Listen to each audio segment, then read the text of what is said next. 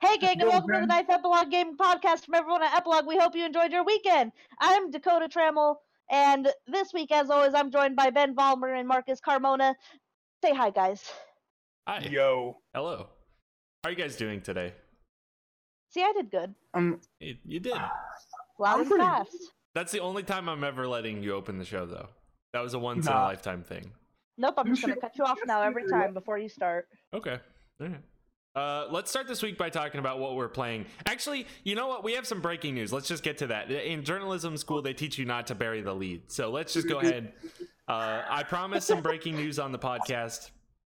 Let's go ahead and get this out of the way. I do want to clarify that the gaming industry is weird and things can change, but we have some news that we wanted to talk about that I've actually had confirmed by a couple of sources. So let's go ahead and get right into that. Earlier today, Polygon, this is Monday, January 29th, and we're recording at, let's see, 7 p.m. Eastern time.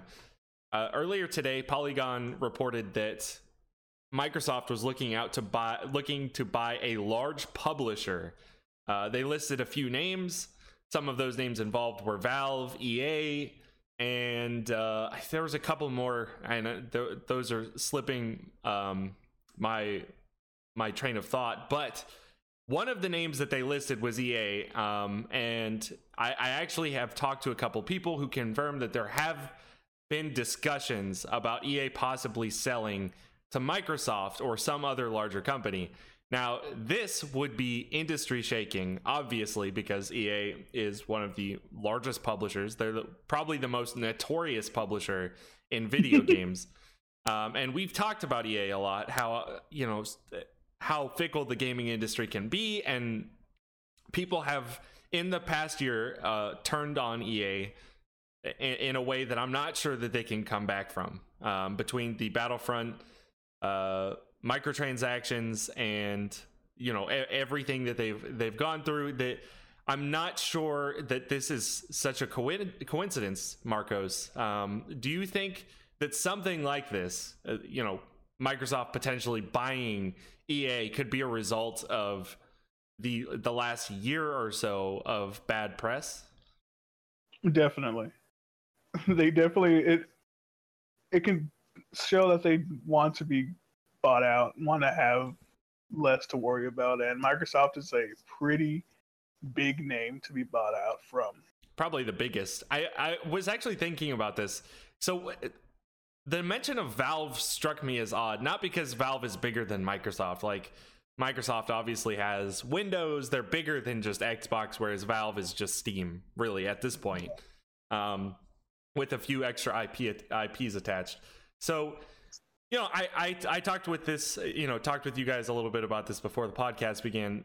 Dakota, does this strike you as something that was surprising, or is it sort of along the same lines of like Disney buying out Fox? It's just something that we've come to expect, these like big companies sort of conjoining together.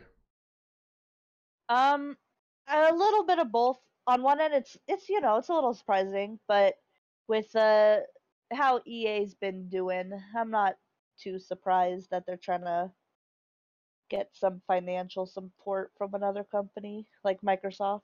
Well, so I want to be clear, this is not just like a conjoining of the two. This is actually would be Microsoft buying EA out. So this would be every property that EA owns is now Microsoft's. That's it. Yeah. That's what we're talking about here. So obviously this is huge. We're talking about franchises like Madden, FIFA, Star Wars Battlefront. I don't even know what would happen to Star Wars. I have no idea. Does Microsoft own every Star Wars game if something like that happens?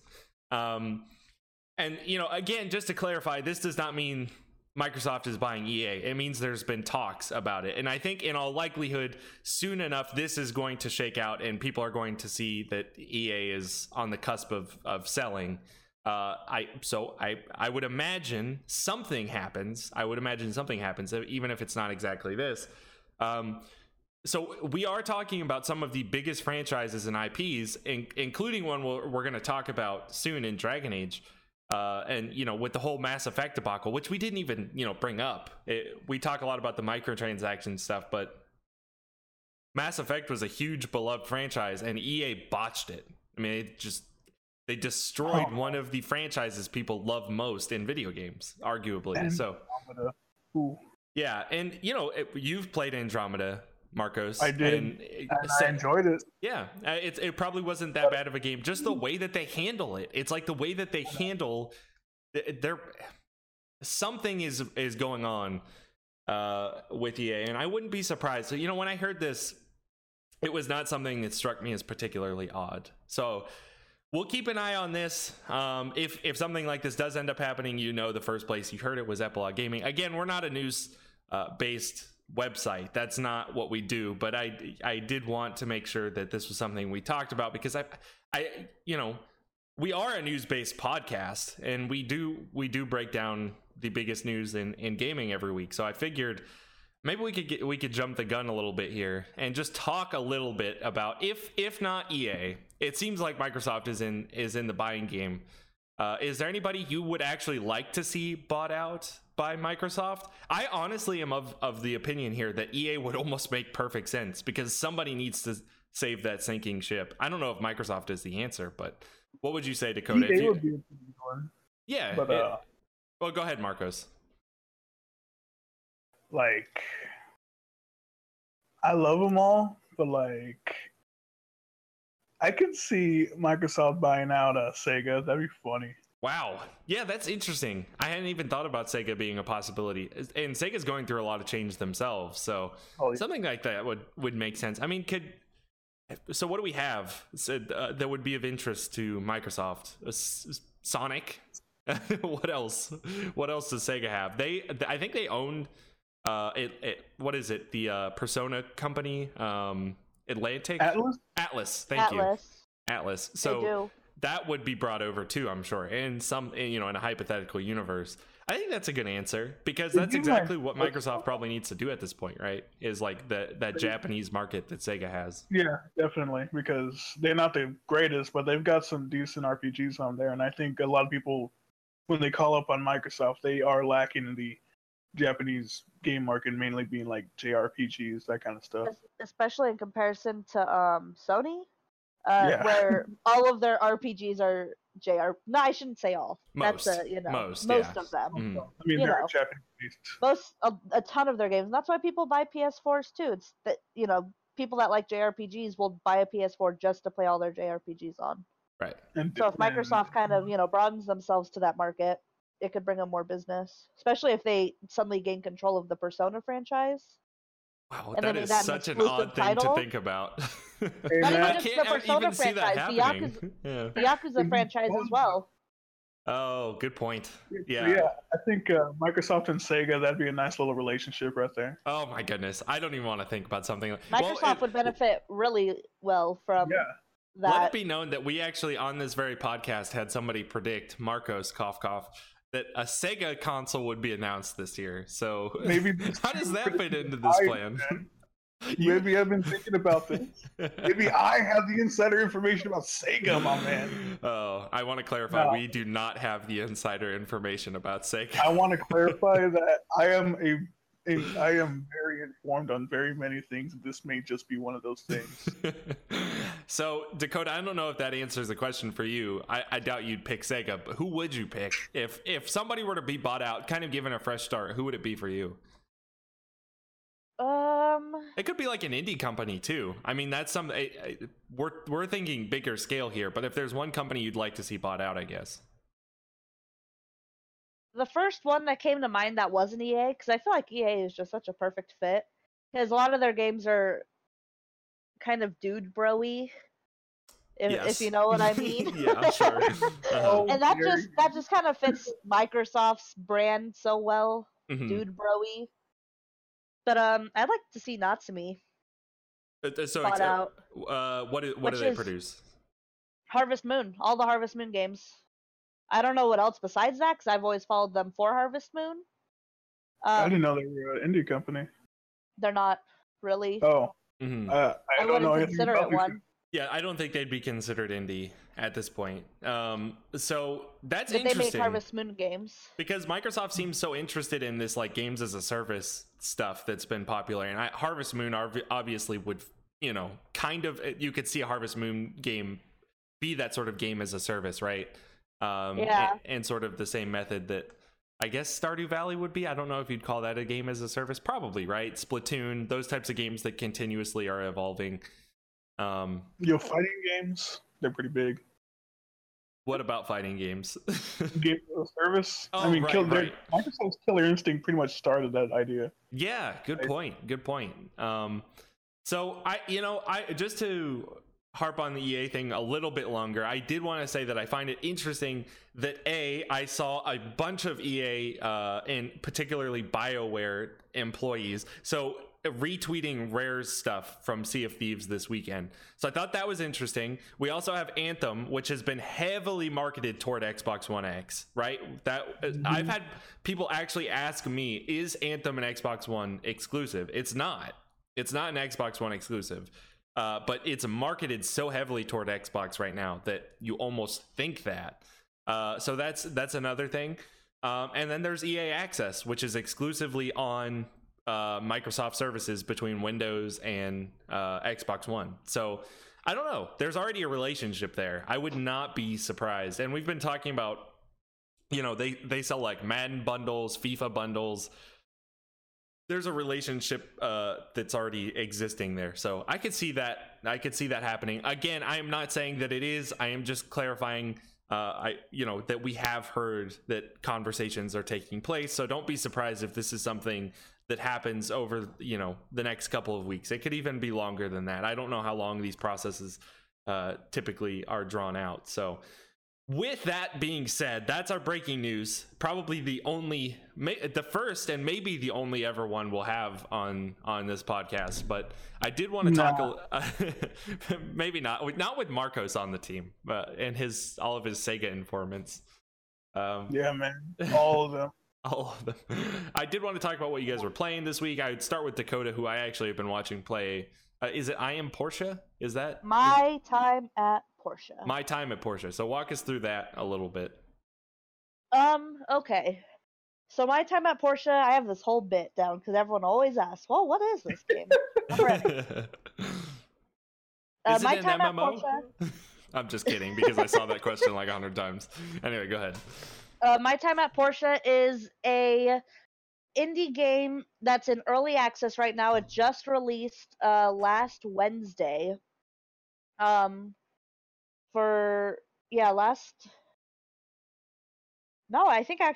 Tuesday. Mm-hmm. So exactly a week ago. And it's a lot of people compare it to Stardew Valley.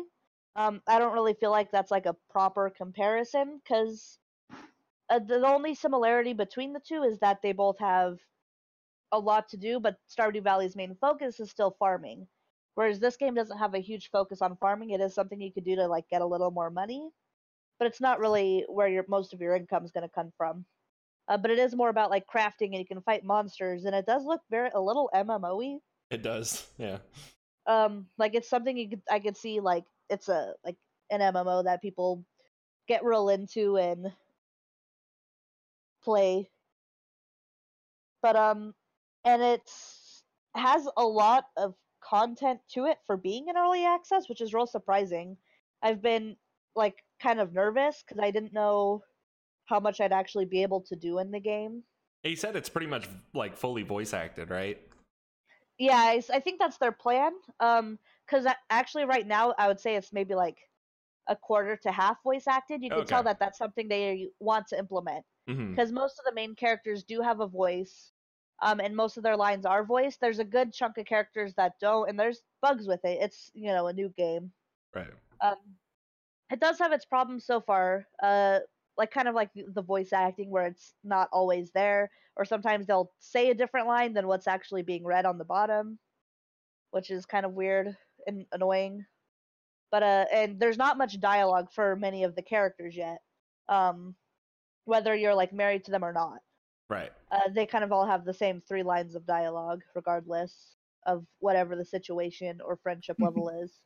So it seems to me like there's a lot of room for growth, but it is, for an early access game, it seems like pretty standard. There's enough stuff for you to do for, I would say, at least a dozen hours. You put in clearly that you put in that much, right, on your stream just this week. Yeah, so I've seen people, because I do follow the developers. They have a little Discord. Who are the developers?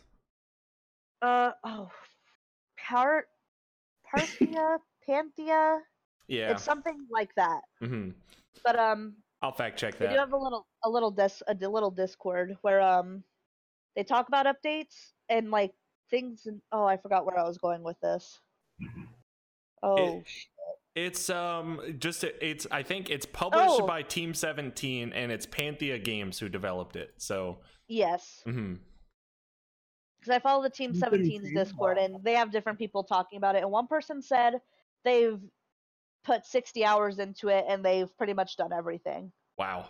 And so for an early access game, for $20, that's your money's worth. That's real. And then there's still room to grow. The only thing I'm worried about is it's really, like, people have real high hopes for this game. It's kind of, I don't want to say it's like No Man's Sky because that promised a lot, but this, they want to do a lot with this game, and you can tell. Mm-hmm. But I'm worried it's either gonna work in their favor and it's gonna be a great game, or downside, they're biting off too much they can chew. And which is something that tends to happen a lot with these smaller early access games. I know that it's sort of a necessity at this point, but I do kind of wish that games wouldn't just release, those indie games wouldn't just release and then go from there. Sort of the early access, you're asking a lot for me to trust a developer who I have not heard anything from. So it's good that the game already has dedicated fans. We'll see where it goes from here. Marcos, what are you playing this week? Well, I know what you're playing this week. Dragon Ball Z, Fighter Z, and Monster Hunter, right? Yeah, just answer for me, right? Okay. Well, how are those games? Because I haven't played them. Dragon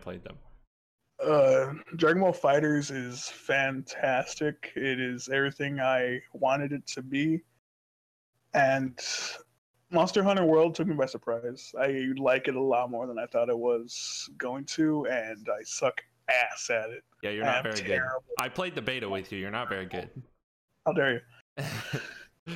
But yeah, we are going to talk a little bit more about Monster Hunter in a bit. But just real quickly, I know Dragon Ball FighterZ was having some server issues. Has that been cleaned up, or is that still? It's not server issues. It's the ring matches that are having problems. So what are those, and what's the problem? Those are like private matches, and what happens is that sometimes when two people try and meet up and play their private match, it won't work. It will just say room not found or something like that. Mm-hmm. But I've found with various friends when we attempted that, all you do is restart the application and then it works. Okay. So I it's guess not terrible, it's annoying, but ArcSys has gone to say that they are currently working on a patch. So that has almost become the custom these days. Anything with online system, they just don't work at the beginning. I think, people are going to blame that on. There's a lot of resistance to the idea of patches and it allowing sort of developers a way out, so they don't have to check everything before release, and so people think they're not really getting the full experience that they probably should, and they always harken back to the old days, like, oh, I remember when patches weren't a thing, yada yada. But what most people don't consider is that not nearly as many people played games back then. These games are overwhelmingly more popular than they used to. I mean, Dragon Ball has sold like hotcakes. I saw that Steam released numbers that it's like 5 times as popular at its peak already than things like Tekken and Street Fighter were. So that's insane. Yeah. So we're looking at these things and people are blaming, like, oh, well, that's what happens when you use your you use your audience to test these things. But I think it's in all fairness, to this game specifically, you're just looking at higher numbers than you used to, and online interface is much more, the infrastructures are much more complicated than they used to be. So I think that's something to keep in mind. Even Monster Hunter was having problems this morning regarding servers. Yeah, I think it's just something we're gonna have to deal with. If you want these big, complicated, interactive online games, just expect it. It's not great. It makes it all the better when something releases, scotch free, but it's just something that's not all too common. So let's go ahead and break into our actual news cycle. There wasn't a whole lot of news, but the first thing I wanted to talk about was actually kind of built off of our earlier EA discussion. BioWare is apparently hard at work on their new Dragon Age game, which people think is not going to be called Dragon Age 4, which makes sense because Dragon Age Inquisition was not Dragon Age 3. I don't think anybody ever referred to it as Dragon Age 3, so it wouldn't really make sense.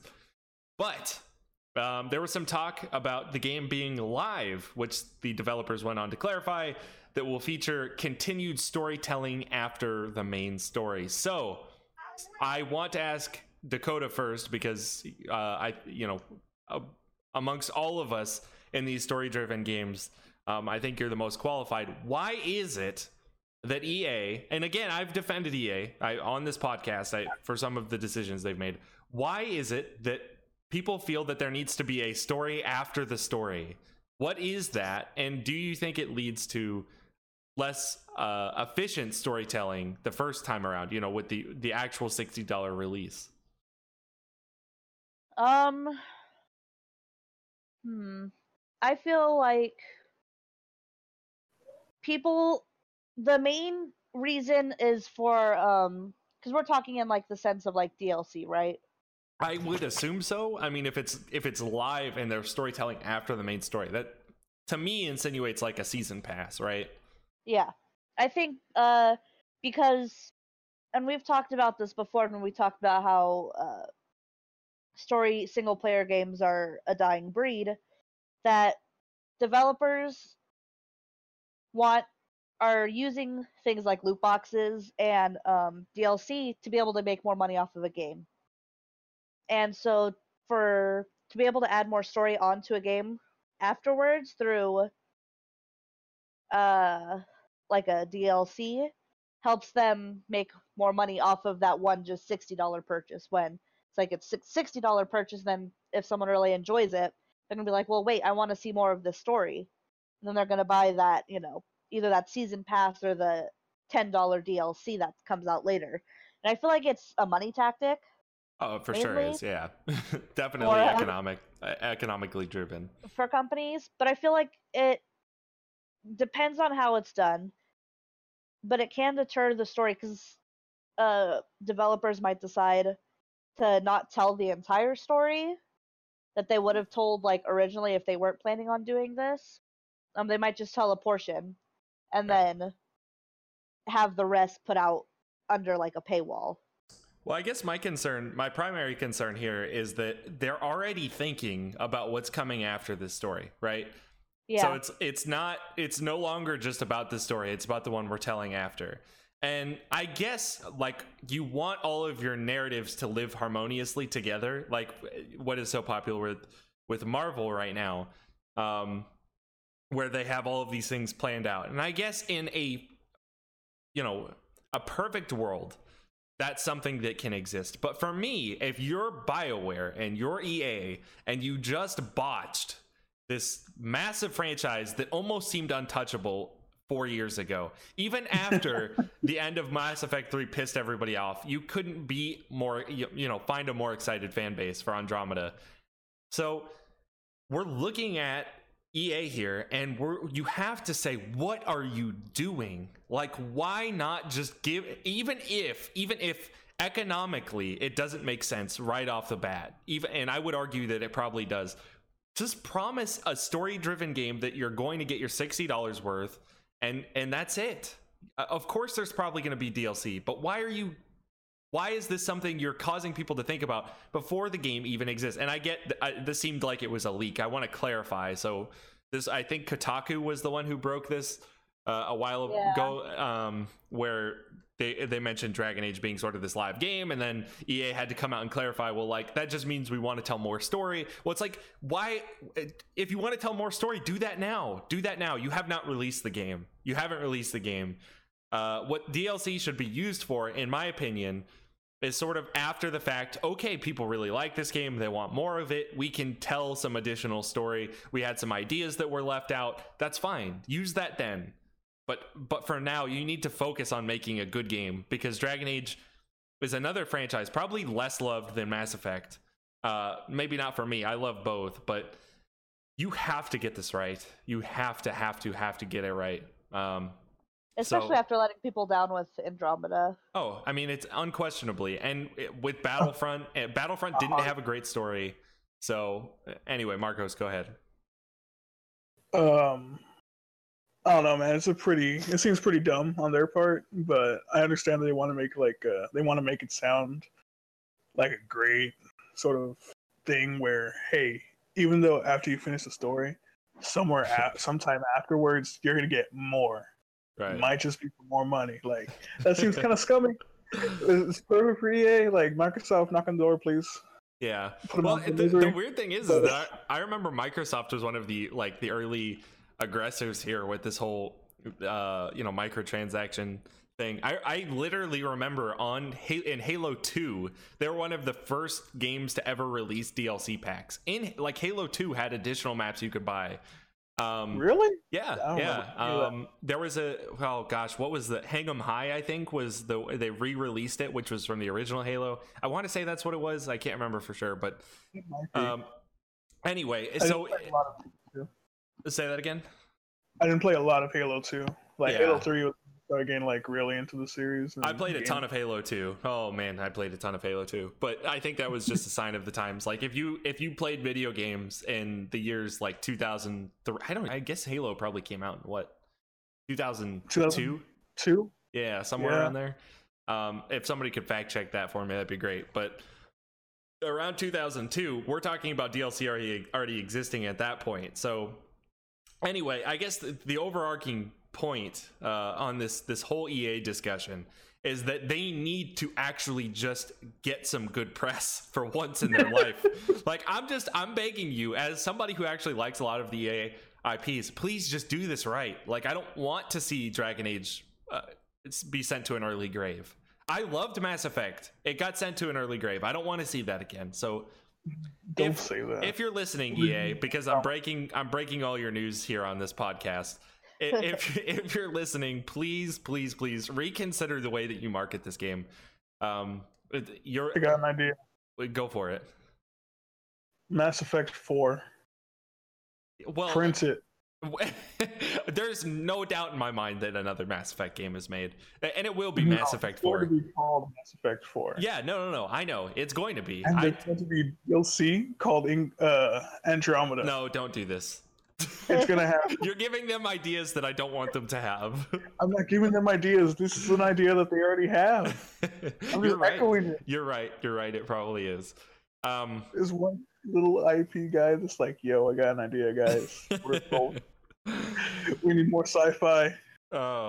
So I guess just to put a bow on this entire discussion, what needs to happen next is good marketing. That's it. And when Marco says I can see what they're trying to do. They're trying to make it sound like a good thing that you get to pay for more story, right? I see what you're thinking, EA, but it's not working. It's not a Sims game.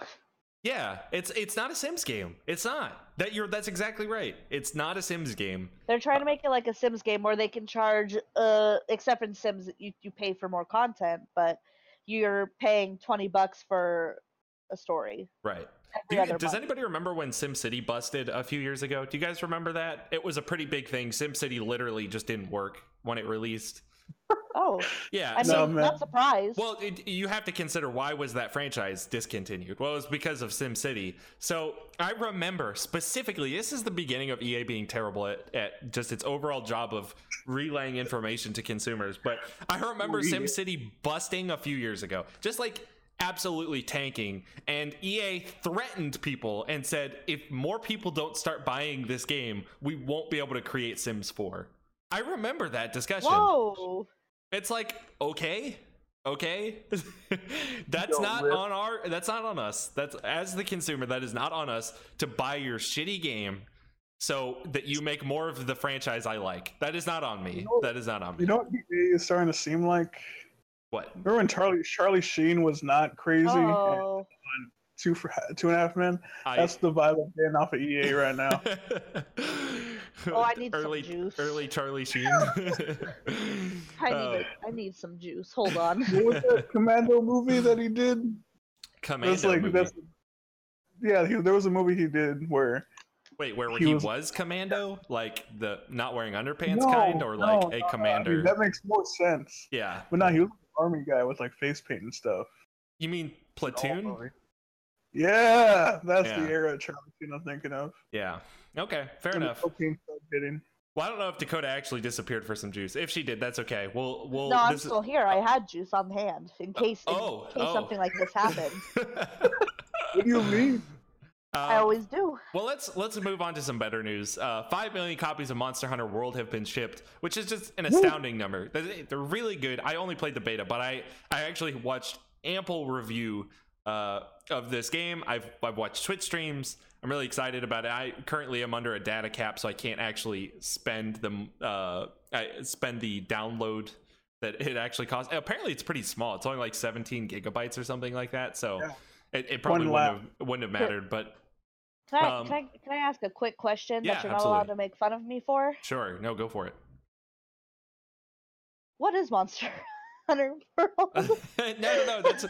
That's an okay question. Because it's a game that I've heard of, like, not even just recently, like, even in high school. You're talking about Monster Hunter in general. Yeah. Yeah. Okay. So I don't know what it is. I want to point out this is an acceptable question because you're so tuned into the indie scene. If you hadn't been, Monster Hunter World is one of the best selling franchises in no pun intended in the world. And so we're looking at a franchise that I think has mostly been Nintendo, right, Marcos? I think it's been mostly on the 3DS. It found a spot on. Okay, so it is a Nintendo game. It's not though. This is actually not even on the Nintendo Switch. Not on the Switch at all. And if you play it, you understand why, because it's one of the most visually appealing games I've ever played. It is because I know I've heard of it. I think back in high school, and they came out with a 3DS Monster Hunter. I believe. Generations, I think that was Monster Hunter Generations. I haven't actually played any of the games, so I'm mostly going to give this conversation to Marcos. But I do want to say a couple things first. One, this is at a 91 on Metacritic, which I think makes it the highest game of the year. Celeste also came out smoking, but that has way less reviews. I want to play Celeste. I don't know if you've seen it, Dakota. It's I have. I've seen it looks really pretty. I know you don't like platforming stuff, but it's my only weakness when it comes to games. I think I'll pick that up, but it is a game I'd watch. Regardless, Monster Hunter World doing extremely well. So, Marcos, I wanted you to kick off this conversation. What makes it different from previous games? If you don't know what Monster Hunter is, it really is kind of a JRPG. It's a monster trapping game, essentially, where you're hunting down monsters. And I know that's in the name, but that's literally what it is. How similar is this to like in Horizon Zero Dawn, where you hunt down it's very different. Beasts? It's very different, but go ahead and explain, Marcos. Like, when you think of Horizon Zero Dawn, you're straight up like bow and arrow, staff, spear. You go in hits. You don't have to think too hard about it. Like, you have the components and stuff, and there is like elemental things to think about. And once you get used to it as well. Yeah. In Monster Hunter, it is very, very deep. Like, I use a bow and arrow in Monster Hunter World because that's the weapon that resonated with me the most. And there are so many elements and things you can do in that game. There's paralysis, there's poison, there is sleep, there's shock, there's bomb. There's a lot of things you can do with that game, and it's overwhelming at the very beginning. And I've actually heard that word used quite a bit. Overwhelming, like even to people who understand the franchise. But just to add to what Marco's already said, and kind of tighten it up a little bit. Horizon Zero Dawn is extremely quick. Like, if you've played Horizon Zero Dawn, everything is fast paced. It moves at this sort of like with this frantic motion all the time, where like you're just jumping from one spot to the next. And outside of the slow down mechanic that the game has, it is moving quickly. Monster Hunter, and I think Marcos would agree, is very, very slow and strategic, methodical, I would say, and the way you have to play it. And like, if you're a better player than me, there's a lot you can plan out. You can do a lot in that game. There are ways that you can take care of monsters that I accidentally figure out. Like tricking them into running through a smaller boulder only to knock off a piece of their like armor with the giant mountain that's behind you, or having them run into a very pit lake sort of thing. That game is deep, and the way that the monsters interact with each other is also very realistic, I guess. It is. It makes the world Yeah, no, realistic is a good word for it. And that's hard to explain when you're talking about like fantastical beasts, but it looks realistic. It's hard to say why or what exactly is going on there. But I saw a couple monsters, and not to get too spoilery, but there was like a smaller one that had sort of fins on the side of it. I don't know if that's the proper word, or like almost long ears, and it would flash the ears out, and it would like stun the player. So I don't know if you've gotten this far, Marcos, but it seems like, and then there was one that like the more air it sucks in, the bigger it gets. So like the longer you go without hitting it, and the longer it goes without attacking, it just kind of continues to puff up. And it's just there's so many monsters in that game, and they are all very diverse. Mm-hmm. And there was the one we fought too that would just like eat stuff along the way and grow and grow and grow, like the fat bellied one. Yeah, I forget. I think it's called like people call it like a raggy or something like that. Yeah, not too sure. I'm pretty terrible with the names of the monsters, but they're very confusing. They're like the Zwaza and the Funky Bunky and stuff like that. Yeah. All that kind of stuff. I saw a really cool one called Diablos. It was like a Diablo looking, but sort of with a monster version. So it looks gorgeous. This is one game, like if we have Celeste, we have Dragon Ball FighterZ, lots of good stuff coming out this month. I think I'm going to prioritize Monster Hunter. Monster Hunter is really good, dude. What is it out on? It is PlayStation 4, Xbox One, and soon to be PC, but not yet. So most people are reviewing it from the PS4. Apparently the Xbox One is having some server issues. This is a co-op game. So I probably, if you have the option, advise PS4 at this point. And it seems like Sony has some sort of marketing deal with it. So that's just where more people are playing it. Like being able to strategize with another player, and hopefully like 3 other players, max is 4, I believe. It can be really, really fun. Yeah. It's really cool. I enjoy it a lot. Well, we'll have to play some as soon as I pick it up. So let's see. The next on our list, I thought this was really interesting. We talked about Xbox One Game Pass a little bit ago, I think on episode like 5 or 6. They're expanding it and going as far to say, this is Phil Spencer, who said that all new Microsoft exclusive will launch on the Xbox One Game Pass. So in case you don't know what the Xbox One Game Pass is, it's very similar to EA's Vault system or EA Access, where you pay, I think EA Access is $5 a month, Xbox One Game Pass is $10 a month, or $120 a year. And so this has a collection of Microsoft titles. In fact, it actually involves some non-Microsoft exclusives as well. But this is huge. That means that like Halo, Cuphead, things like that are going to be launching, in the future. Like Cuphead 2 should be well, Anthem again is not Microsoft exclusive. No, Anthem. But Anthem's not. Anthem's not Microsoft exclusive. Shh. Oh. It's gonna happen. Yeah, if what we've talked about earlier is right, then something like Anthem.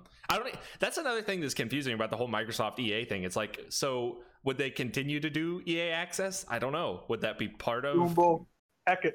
Let's go. Yeah. I'm a happy customer of EA Access. I think it's one of the best deals on the planet. And I didn't want to get into this whole thing because honestly, screw retailers like GameSpot who have been ripping off customers for decades now.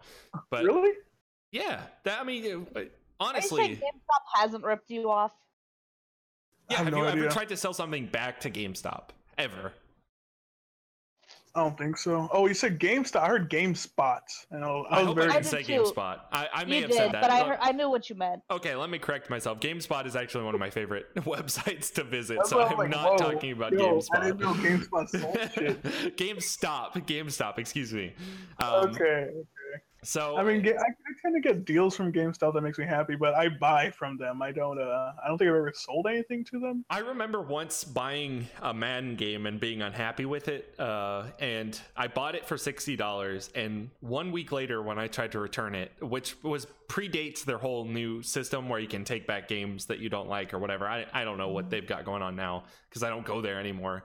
But they had this thing where I would take it back to them after buying it for $60. They'd offer me $20. 1 week later. Okay. 1 week later. So regardless, they're complaining about this because obviously it's a consumer friendly deal. $10, you can play any Microsoft game. That's huge. That means Halo, Halo Wars, that's Forza games, Fable games, when we've talked about Fable being announced. You can play Explosion Man. Yeah, Sea of Thieves. One of my Possibly favorite. Madden when that EA Microsoft deal goes Possibly live, right? Possibly Anthem. I mean, these are things that if Microsoft starts to build up a larger library, which I actually have a lot of trust in them. I've been hard on Microsoft. I think Phil Spencer is probably the best current head of the three. I think he seems in tune with what consumers want. It's just been, they've had cancellations. What was the last one? It was the Cool Dragon game. Oh man, it was Platinum developing it. Marcos, you should know about this one. Spyro? Platinum developing a dragon game? Yeah, it was a dragon game. Oh man, let me see. I'm gonna fact check this. But I'm not too sure. But first, is for $10 a month, is this something you would hop on, Dakota, for all of the Microsoft exclusives? Yeah. Yeah, it's like a Netflix, but of games. Netflix of games. Yeah, it is. It's games of service. I'll say a Hulu. I'll say a Hulu because I like Hulu a little less. But right. I like Hulu a little less. So are you saying you like Microsoft a little less too? Well, yeah. Okay, fair enough. What was? Oh, Scalebound. That's what it was. Scalebound.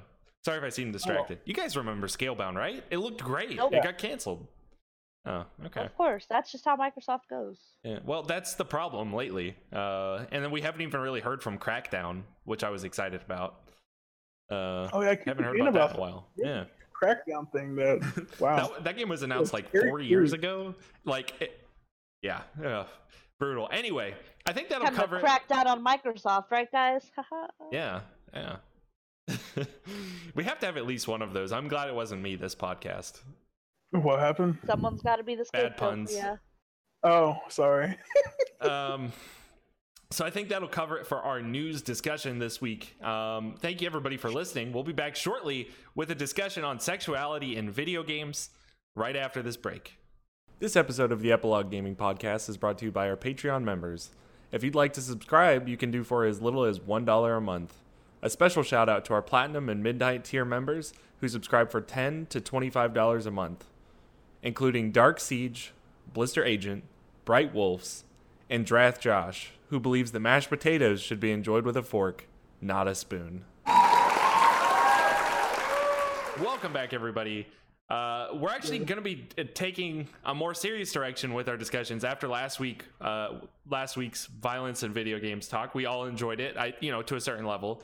So I think we're going to continue that trend by talking about sexuality in video games.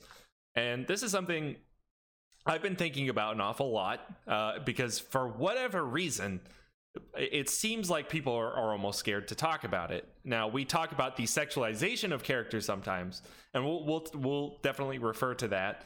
But I want to talk about more, sexual relationships in games or sexualized characters have a place in sort of benefiting a game as an art form. So we obviously have some examples in front of us, like Bayonetta, Gears of War. One that I've talked about before is the Dark Souls franchise and Bloodborne as an extension of that. So I guess the question, and I'll refer to Marcos first, is does sex have a place in video games? Is this something? Because it seems to me, outside of the sexualization of characters, which definitely exists, it's almost like video games are scared to directly refer to sex being involved in games. Is this something that you agree with, or do you think it's something that you have seen sex talked about in video games and it's just we haven't seen it? Marcos. I don't think it's ever really touched upon video games, or at least not games that I've played. In video games that I do play, a lot of like characters are represented in ways that can be seen as unsavory. And I think that plays a decent part in the idea of it. The fact that you can have men walking around shirtless, looking fabulous, and women just with huge busts and scanded clothing, Right. i.e., Ivy Valentine from Soul Calibur being one of the more notorious That's ones. probably one of the first examples, right? Like, people always refer to Tomb Raider and Lara Croft, but I feel like Soul Calibur may have even preceded that. I mean, Bamco is not afraid to make some eye candy for the games, and I don't complain, but it's definitely something that exists. Warrants Yeah. something. Yes. It warrants this kind of conversation. So, well, one of the things, and not to interrupt you, but one of the things that I don't want to focus too much on the sexualization of characters, which, of course, I think we'd all three agree exists, right? We'd all three agree that sexualization of characters exists. Just walking through some games, like Soul Calibur. Go ahead, Dakota. Oh shoot, Texas Chainsaw, No, a Chainsaw Lollipop, is that what that's called? Yes, yeah. Or PlayStation. It's Chainsaw Lollipop, I think, or Lollipop Chainsaw. Yeah. By Cell streams this. It's the game where he's always doing those blocks. Catherine, yeah. Mm-hmm. I'd even argue Persona to a small degree, to a little bit, because they're, yeah, I would say Persona. The Witcher. It seems like it's something much more that Japanese companies tend to be much more comfortable doing, right? Like, yeah. just on face value, it seems like that's something more Japanese companies are okay doing. But at the same time, and one of the things that I wanted to talk about was Dark Souls, because I feel like Dark Souls uses it in a way that's really interesting. And I think I wanted to start with the differentiation between using, as Marcos put it, using characters as eye candy, using the sexualization of characters to market to people, and actually using it in a way that benefits the art form. So Dark Souls, I think, is one of the latter, because in no way does the Souls game ever market that it has sexualized characters, right? If you watch any of its trailers, you never would see anybody, as far as I know, dressed in a provocative way. I mean, there's Guinevere. Well, there is, and I agree, but I don't know that ever pops up in any of the trailers or anything like that. Essentially, what I'm saying is the game doesn't market it because of its sexualized characters, right? Certainly, there are sexual characters in the game, and that's a present theme throughout the entire franchise, including Bloodborne, as we talked about with like the doll and things like that. It seems to allude to characters using female sexuality as a form of manipulation, like on the male's part. So Gwyn, you mentioned Guinevere. Gwen actually sexualizes his own daughter by projecting her in a larger image at some point in the game. And that's meant to allure the player in some way, or to allure other players. And I think that sort of direct manipulation of the character or the protagonist is something that's really interesting. But when I look at something like Bayonetta, which was actually developed by mostly women, I want to say, this is something I just read, so somebody can fact check that. I think so. Again, somebody fact check that for me. It could be a different game that I'm thinking of. But we're looking at a character that is sexualized for I'm not sure what reason. She is obviously sort of a brutal character. She murders essentially from point A to point B, for justifiable reasons if you've followed along with the plot. But what is it? What justification is there, Dakota, for a character like Bayonetta to exist? And do you think that's something that needs to disappear from games? Do you think that's something that you can justify? What is your response to that? I'm sorry, I went and looked up. Oh, that's okay. You fact checked for me? Yeah. Okay. And it says, I just did Bayonetta developed by women. Okay. But it's a woman who designed the character herself, Bayonetta. Oh, interesting. And even the Platinum's Yusuke Hashimoto, even said that he believes that the studio believes only a woman's touch could have made Bayonetta who she was. Interesting. So that's that. I don't know what that exactly says, but I think that kind of perspective is that no man could have made Bayonetta. Yeah, the Bayonetta that we know. Right. And I think there's something to that. So often the argument we hear is that like Bayonetta is not justifiably sexualized, which is something we see from like a feministic perspective, that games like this are doing some sort of wrong on the market. I'm not sure I feel that way. I'm not necessarily picking a side or dying on any hills here, but I guess my question then, Dakota, is do you think that you can even justify a character like Bayonetta with narrative elements involved in the sexualization of this character? Yeah, definitely. So why do you think that?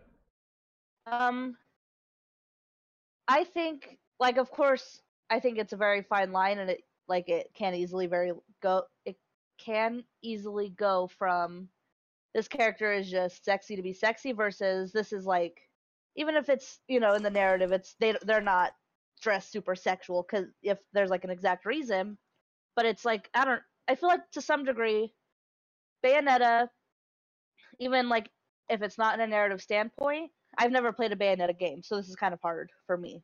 I don't even exactly know what you can use any about. Character. You can use any character as an example. But I feel like Bayonetta is like the best one. Though. Yeah, probably the most popular super sexy. one. Mm-hmm. I mean, I haven't played very many games with like that I can think of the top of my head with like sexy characters. But Bayonetta. Oh shoot, where was I? Oh, I'm sorry. Bayonetta. How do I? It's almost like her sexuality is kind of her strength. Well, and it's certainly a part of her character, I think. Yeah, it's not just she's just she doesn't just look hot to be hot. Right. It's it's almost, I feel like, to agree, this can be like considered empowering, because it's like, yeah, you can just have all the sex appeal in the world, like throw your sexuality out the window, do what you want, because Bayonetta looks the way she does, dresses the way she does, acts the way she does, and she's still badass. She's still kick-ass. She's still super cool. I don't know. I just know an interesting character. Butt. No, I think you're right. I think there's an argument that this could be actually an empowering thing, specifically when we start to consider that it's developed by women. Anyway, go ahead. Especially like when it comes down to Tomb Raider, because that's the first thing I can think of to compare it to, where you could call Lara Croft, kind of like, she's sexy in a different way. Kind of like that rugged, shorts and tank top, bust out. I held back from saying another word. Well, and I actually was reading about this before the podcast because I wanted to make sure I was a little more informed than I had been previously. They actually worked on desexualizing her character as the franchise developed. So it kind of started out as like, okay, this wasn't the intention, but we realized that people see it this way, so we're going to work on like changing her character. And if you play the modern, Tomb Raider games, the modern's definitely different. Yes, it's different. But in like an older sense though, the original Lara Croft, you'd see her, and I mean, I guess she was like very polygony. Extremely, looking, but yeah, polygony. But she was like, her sexuality wasn't a strength, which I guess some people could argue that Bayonetta's isn't, but I don't know. I feel like hers is. I like seeing her stomp around her heels, and it feels like Bayonetta dressed herself, I guess. Yeah. Is the whereas the Lara way Croft I put it. is kind of, it's like she looks. She's made to appeal to a man's gaze. Yeah, what is that? What is that? Man. Yeah, a male gaze. That's the phrase being passed along. And then I started saying it, and I was like, God, I don't want to sound like such a. No, I think there's a point to this. I think the difference is here. What you're trying to say is that there is agency on the part of Bayonetta's character. Like, this is who she is. This is a part of her character. This is a part of what makes her interesting. Whereas Lara Croft, Laura Croft is never, there's nothing about her that would tell you she is a sexual character outside of, you know, the way she dresses, right? Like there's a separation there. Bayonetta uses the sexuality as part of her character. Laura Croft does not. And I think we've kind of hit the nail on the head here that I wanted to. There's a difference between, okay, there's this woman who has her chest out on the cover of this game, I am going to buy it. Versus there is a Bayonetta character who I buy this game and I learned that Bayonetta is just kind of a sexual person, which is great. And it seems properly celebrated in the game. And I know I mentioned Catherine earlier. I know as like a game that, you know, sells sex, but I know that game's narrative is like, because I, after watching Cell play it so much, I did read up on just like what the story was about on, like, you know, Wikipedia, just a brief summary, but it is based around like a man cheating on his wife, and it's based around sexuality, and Catherine is like a succubus. Ooh, interesting. And so it is based around sexuality, and so right. I don't know, I feel like that has a place in our conversation as well. Yeah, I mean, I just don't know how to tell my thoughts on it because I don't know it. Yeah, I don't really know Catherine too much, except for what you just said. It's getting a remaster, actually, so I'll be picking it up and playing it at that point. The gameplay doesn't really interest me. Yeah, so, I was like, oh, this looks like a cool game. Then I realized the gameplay is all moving those blocks mostly. I think that's a specific game mode. I could be totally wrong. After reading the little thing, I was like, oh, is this most of the game? It could be. I'm pretty sure that's the gameplay right there, and everything else is like character interaction with the cutscenes. All I know is that I'm fully prepared to be lambasted by Seluher. Is that how you pronounce the full name? This is twitch.tv/Seluher if you want to know who we're talking about.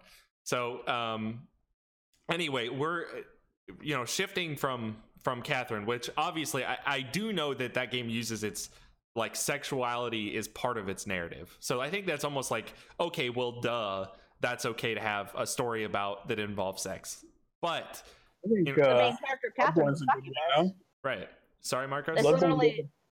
Bloodborne does a pretty good job using sexual, especially with like Ariana and what's her name, the Queen of Cainhurst. The way they treat themselves, the way they carry themselves.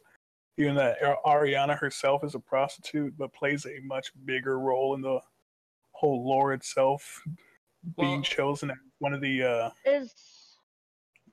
she becomes pregnant through an old one. I mean, which is that when we're talking about Bloodborne, for those who haven't experienced Bloodborne, this is like a Lovecraft story. So it's like we're talking about science fiction elements on top of sexuality. Like there's a lot going on here. But I think the biggest takeaway from Bloodborne, if we're talking about it, is actually a moment early in the game where you're presented with a lifeless doll who looks kind of like a younger woman, but she is let's say she's lifeless when you first meet her, right? And so and we eventually see her brought to life, sort of. And we talk to an old man, an old, gross-looking man who is in a wheelchair, who essentially gives us permission, the protagonist, to do what we'd like with the doll. And to me, this was sort of like a direct wink to the characters. Not that like the doll is meant to be used as like a sexual object, but that is how the game perceives, problems with sexism in the game, right? This character was sexist, and this is not a likable character, and so we're not meant to chuckle along with the old guy who ends up being I don't want to spoil, but ends up being somebody we fight and attempt to kill later in the game.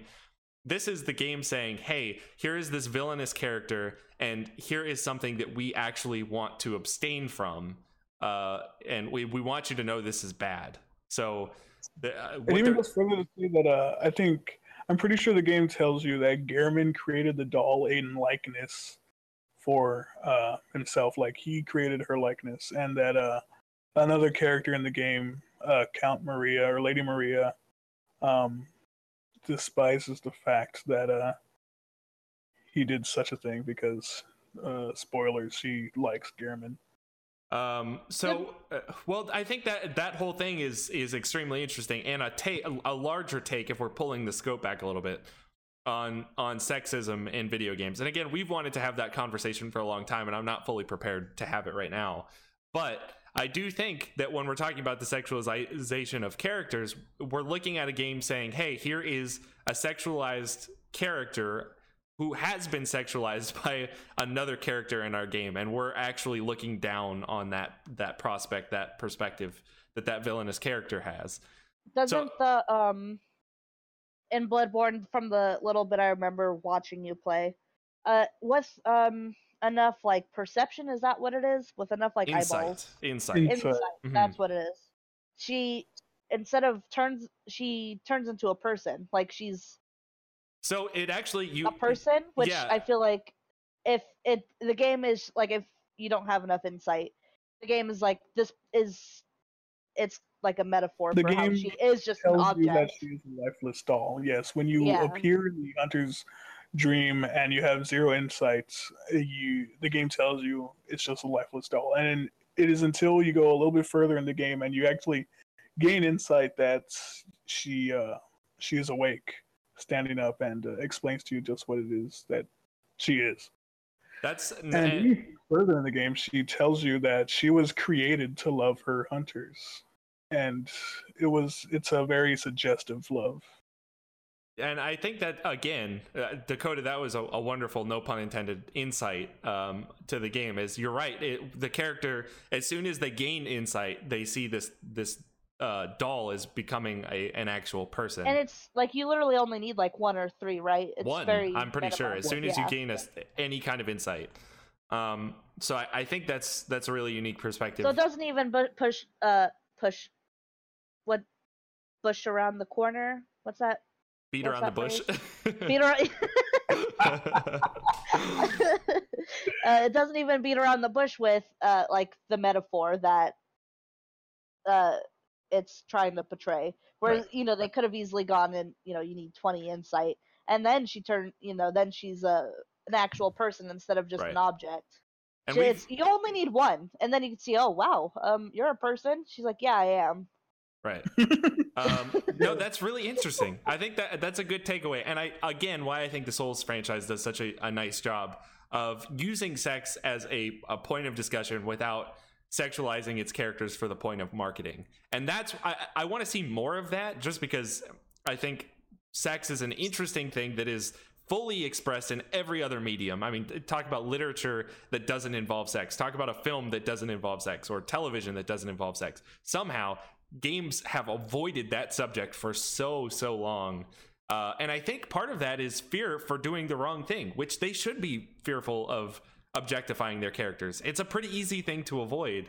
You can sexualize a game, incorporating sex in a game without objectifying your characters. Which I think is something when we're looking at things like Gears. And of course, I don't want to start talking about how men are objectified as frequently as women, because they're not. Even in video games, where men are predominantly, the protagonists of video games, they're very rarely objectified in the same way. But you're looking at something like Gears, where all 4 of our characters are 5 times the size of a normal human being. And with huge muscles, and they're treated as humans, right? I don't know if either of you guys have played Gears of War, but I've played some. Yeah, they're treated as human. Everything about them tells you they're human, but we look at them, they don't look human. We look at somebody like God, what's that recent game that has come out? We were just talking about the fighter game that was announced for Nintendo Switch. Oh, is it STK or something like that? SNK Fighting Heroines. Yeah, where these women just don't look realistic. You know what I mean? Like Bayonetta, at least she looks. I mean, it's anime. What are you expecting from anime? You're right. But a big part of this problem comes from things that are based in anime. I don't know. Fair. That's another discussion to be had. But I don't think we should get into that one with all of our otakus. Oh, but no, we can do that next week. That's how we lose a ton of viewership Yeah, and money. right. So, I think this was a really interesting discussion. I want to say that I really appreciate both of your insights. And considering how often I've played Bloodborne, that is something I never really thought about. So I think that was really insightful. Can I interject? Yeah, of course. Thing? I like how in the Assassin's Creed franchise, at least for the Ezio, when you played as Ezio, you could you befriended the prostitutes. You could pay them money and they'd help disguise you and guard you. Right. And they were essentially like part of your gang. Yeah, cool. Using cool. quote unquote using the women for something other than sex, which is also, the game's express purpose. Yeah. It didn't, you just weren't paying these women to kind of like be your entourage, but they also did have like they took in his family and they helped him. Right. It wasn't just him using them. It was they served a greater purpose and had more to them than just they were prostitutes. There's an actual relationship between them. Yeah, and getting further into this discussion, if we're pulling the microscope back again, we're looking at women who are in sex work who are more than just they're more than just sex. So it's a good job by Assassin's Creed. I think so frequently we and don't actually they look stopped, at. Go ahead. They after the Ezio series, I think even in like in Revelations, they weren't prostitutes. They stopped doing that. In Revelations, you didn't hire prostitutes. You hired Romani people. Yeah, I remember that. And generally they were women, but Romani women are still considered were considered to be kind of like scandalous and whores and whatever. But they actually stopped doing that after the Ezio trilogy. In the third, they don't do it. In the Black Flag, they don't do it, and they don't do it in any of the newer ones. They stopped. Yeah, well, it's interesting. I think again, because ever since this discussion has become more relevant in video games about sexualizing characters, people have almost become afraid of how to do it, how to incorporate sex without sexualizing characters. I think we've kind of hit, like I said, I think we hit the nail on the head. There is a difference between marketing your characters in a sexualized way and incorporating sexual elements and motifs into your game without actually marketing it as such, right? There's just a difference. Yeah, because even in Assassin's Creed, it's not that they just took that whole mechanic out of where you could hire groups of people to kind of help you out or do what you need them to do. They still kept that mechanic. They took out the that sexualization of those like women characters, which I don't know, I enjoyed. Since you still saw the backstory behind them. It didn't just ignore that you were hiring women to help you out. But It did go into like more about them. Even if it was just something quick, it still put it in there. Yeah. But you can still hire thieves and like people with giant ass swords to help you. But they took out that where he would hire either prostitutes or Romani women to help him, which I feel like at some point they were afraid of getting backlash for that, and they thought, oh, maybe this isn't an okay thing to do anymore. I think games are afraid of using sex at all at this point, and maybe understandably so. It's almost worrisome to me that so many creators are not able to separate. Okay, like how will this be viewed if I incorporate sex in your game? Well, like there's a very substantial difference between objectification and sexualization in your narrative, right? And like just having sexual motifs, that is possible without objectifying your characters.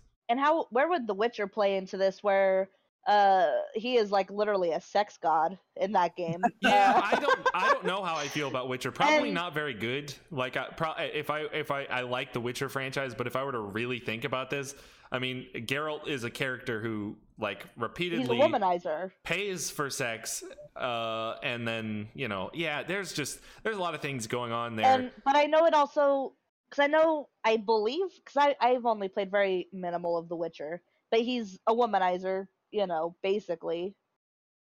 But aren't like it goes pretty like in depth with like they show like full on butt. Oh yeah, no, there's actual sex scenes. It's not just butt. It's like everything. Which is and they're probably like the only game that I can think of where it kind of goes that far.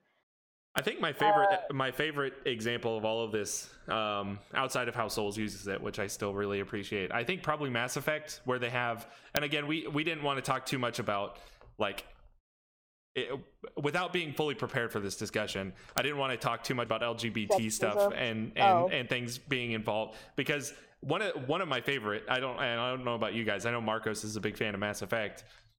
Yeah. But they actually have LGBT relationships as an availability in the game. There's some relationships you can only do that are homosexual. Yeah, and some that are, if I remember correctly, some are you have bisexual elements to them, and also like cross species, which obviously like you're basically what they're trying to say is that whatever your sexual preference, you'll find something for you in this game. Yeah, That's what, I do enjoy that about Dragon Age and Mass Effect, because they're the only game that or the only like the both of them, the only franchises that in Skyrim or other games you can marry like the same sex, even in like Stardew Valley, but it's not. They're the only game that like will like they build up a character enough to say no. Not every character will either marry a man or a woman. They do specify and build up a character enough to be able to say, no, this man is like strictly gay. He's full blown gay. You can't, if you're a chick, you can't get with this guy. Or they do have characters that are just only straight or bisexual or whatever. And I do kind of appreciate where they go more in depth instead of all the dateable characters can date whoever they want. Woo! Well, and that's something we've talked about, have not talked about, is like the lack of consent on the portion, like when we're talking about Mass Effect characters, you actually have characters who say no, which I think is really important. Young people are playing this game, and they need to learn that, obviously, you can't just approach somebody and they immediately want to have sex with you. That's just not something that I think is... something we should have involved in video games, right? And I think Mass Effect does a nice job, just like Dakota was saying. I actually remember, this is one of my early experiences with sex in video games. In Mass Effect 2, I thought Miranda was just the coolest. It was 2, right? Well, like 80% of the other people that played Mass Effect 2. Okay, well, listen, I'm a normie then, but what I'm trying to say is that I relentlessly pursued this. I think it was for achievement reasons, to be fair, but Miranda never. Okay, like a personal achievement, maybe, but personal achievement. Regardless, my point is that Miranda, I never was able to associate my character with Miranda's. It was always a no. It was a flat no. It was a possibility if you're a different character and you play things a different way, but you didn't. The way I played the game, it didn't work out. I thought that was just really interesting. I don't know,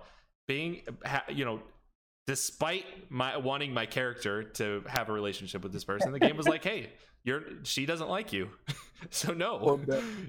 That's perfectly cool. I think that was an interesting feature. So I can tell you, that I'm aware of, at least no other game series does go to, because that is more effort, like in a game developer's part, is to be able to do that, but no other game puts in that extra effort, right, to go that. It's not even, it's like an extra step further. It's like, they do the minimum. You can date whoever you want. Woo! But that that's like the extra step further, where it's, if they don't like you, they don't like you. You got to know. But also, they have characters that are specifically homosexual, bisexual, heterosexual. Not every character is just whatever you want. Not every character wants to bang Shepard, is what we're trying to say.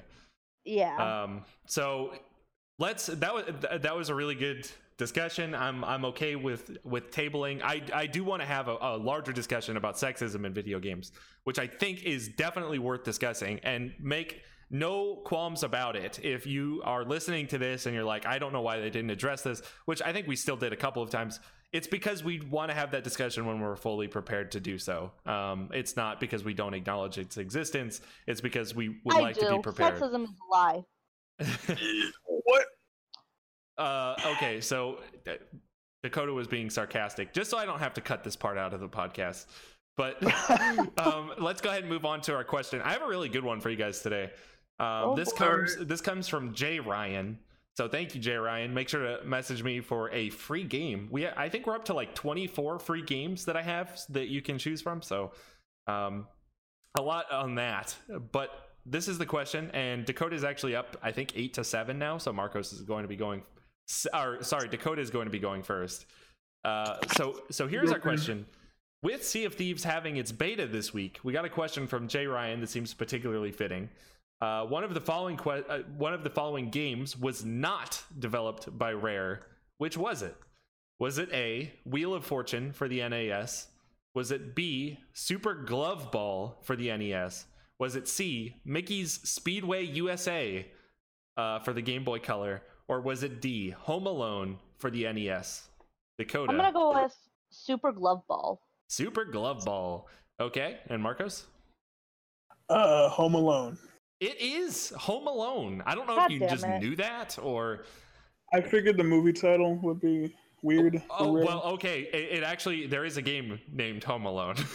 Oh, is there? See, the Yes. movie title, do you not remember, like, back in, like, the mid-2000s where if there was a movie, you bet there was also a game to go with that movie? Shrek the game? Yes. Finding Nemo the game? Okay, I'm going Rugrats to award game? bonus points here. Bonus points if in the next 10 seconds you can name the developer who developed Home Alone in 10 seconds. Okay. Oh.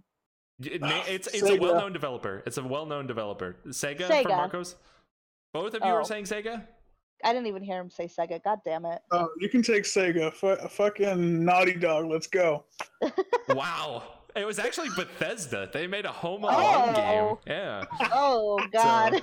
So, anyway, it's all tied up. You guys do a really... I think people are going to start accusing us of putting this on for TV. Like, we have a really close race going on here.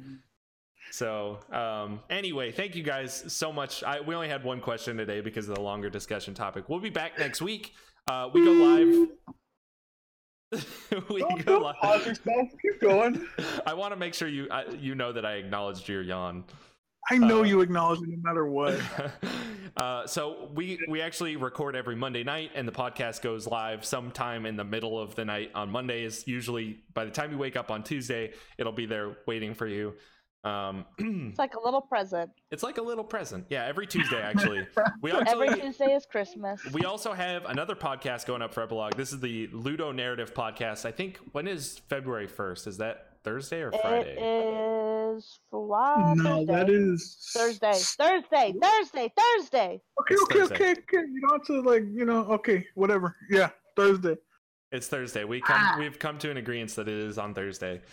They'll be dropping a podcast on Shadow of the Colossus, which I have listened to, and it is extremely good. Like, we do our best here, but the Ludo Narrative podcast is well pieced together. It's got super high production value. If you really like discussion on lore and narrative in video games, they have you covered. They even talk about things like coding and the development structure of something like Shadow of the Colossus. I think Blake dropped this piece of info, not to spoil the podcast, but that the PS4 is 42 times more powerful than the PS2. How does that even work? I don't know. Numbers. Yeah, numbers. Technology I guess. developed fast. Yes, that's definitely true. Thank you everybody for listening to this week's edition of the Epilogue Gaming Podcast. We will be back next week, so we'll see you guys then. For Marcos and Dakota, I'm Ben Vollmer. We'll catch you guys soon.